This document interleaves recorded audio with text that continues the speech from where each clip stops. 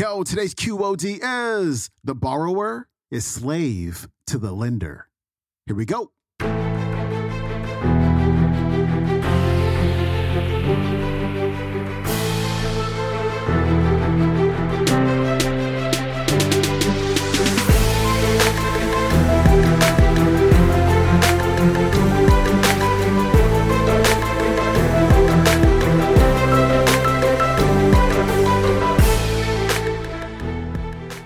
Welcome back to the Quote of the Day Show. I'm your host, Sean Croxton of SeanCroxton.com. Thanks so much for tuning into our Finance Friday episode where we talk about all things money mindset. We've got Dave Ramsey on the show today.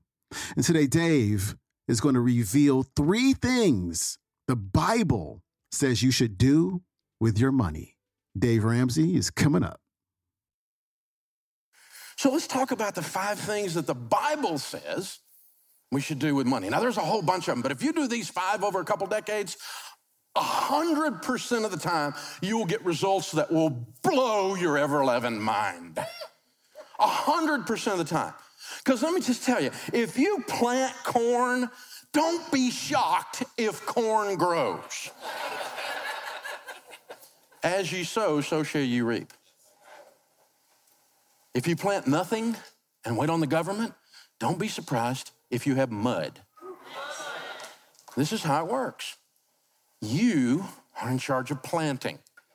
He is in charge of sunshine and rain.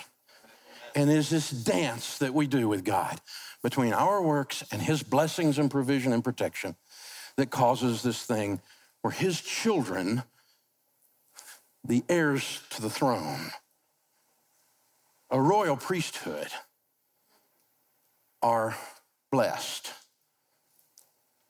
And this is how we do it.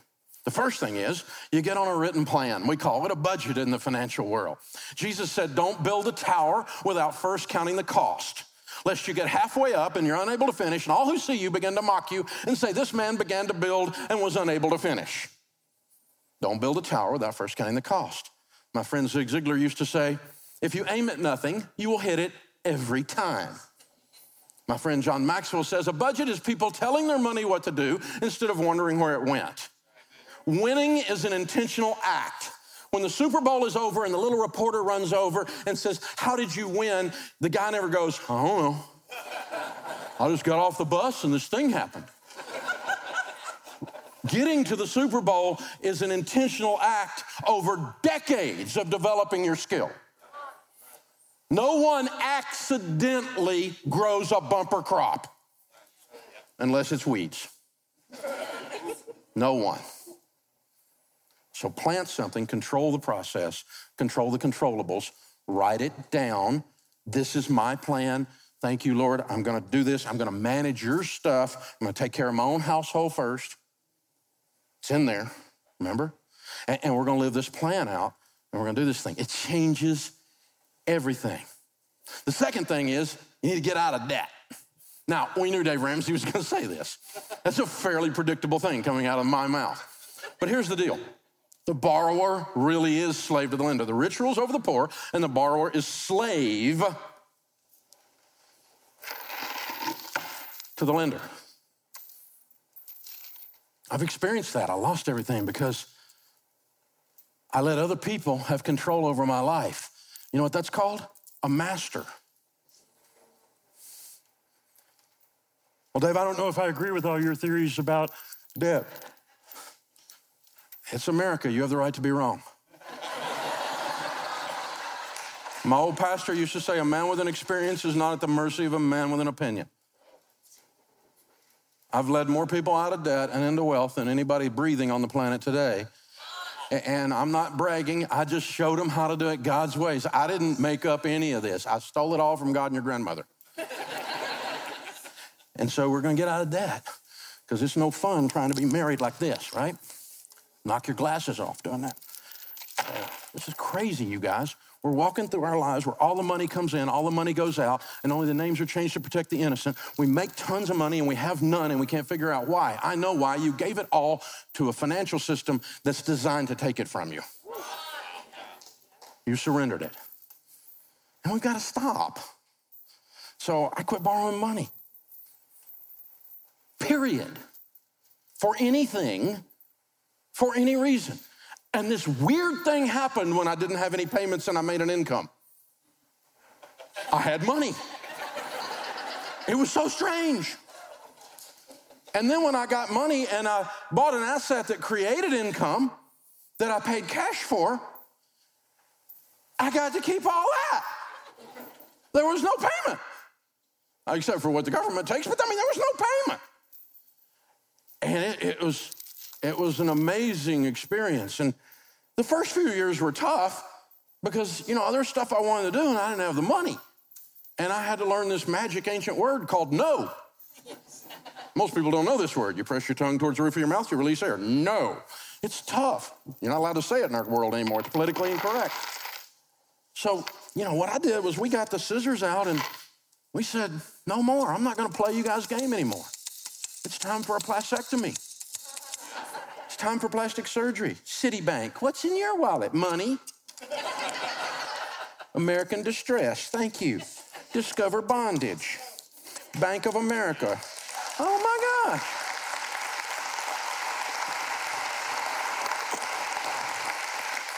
You don't have any credit cards? No, not for 38 years. Well, 30 years. That's when I went bankrupt. They wouldn't give me one at first. And then later, after they would give me, I didn't want it because I had learned this stuff from the Bible. And this is my wallet. Green president's faces, 4 pieces of plastic, my debit card on my business, my debit card for my home, my driver's license, and my handgun carry permit.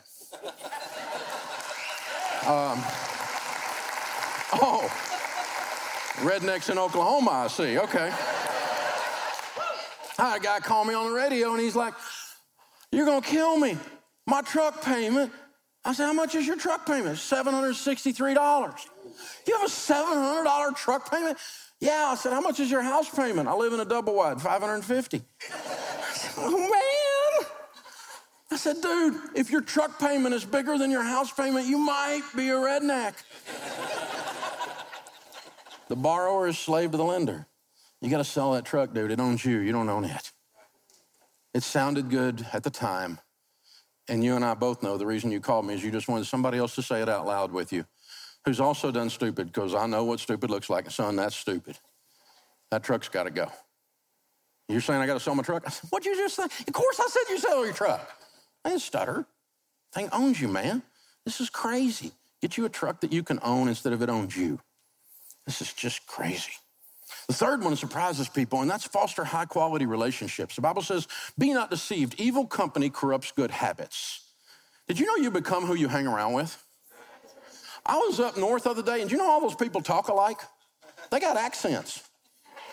They thought I had one, but they had a group accent thing going. I saw it. And when they moved down south, they stay there long enough, we'll teach them how to talk, right? And they're fun. I love Yankees. They're awesome. But it's fun. There's a couple in here right now. But we can have all the fun we want. You know you become who you hang around with. Studies say that your 10 closest friends over the next decade, your income will be within 10 to 15% of the average of your 10 closest friends. And some of you are going, I need some new friends. Well, maybe. I mean, you don't let your little son, your little Johnny run around with the weed head down the street because you know if you do, he's going to turn into a weed head, right? He comes home talking language we don't talk in our house. You go, where'd you pick that up? Because you didn't pick it up in here. So where'd oh, yeah, okay. You become who you hang around with. Be not deceived. Evil company corrupts good habits. So hang out with generous people and you will be generous people. Hang out with people who read the Bible. You'll end up reading the Bible. You can't keep yourself from doing it.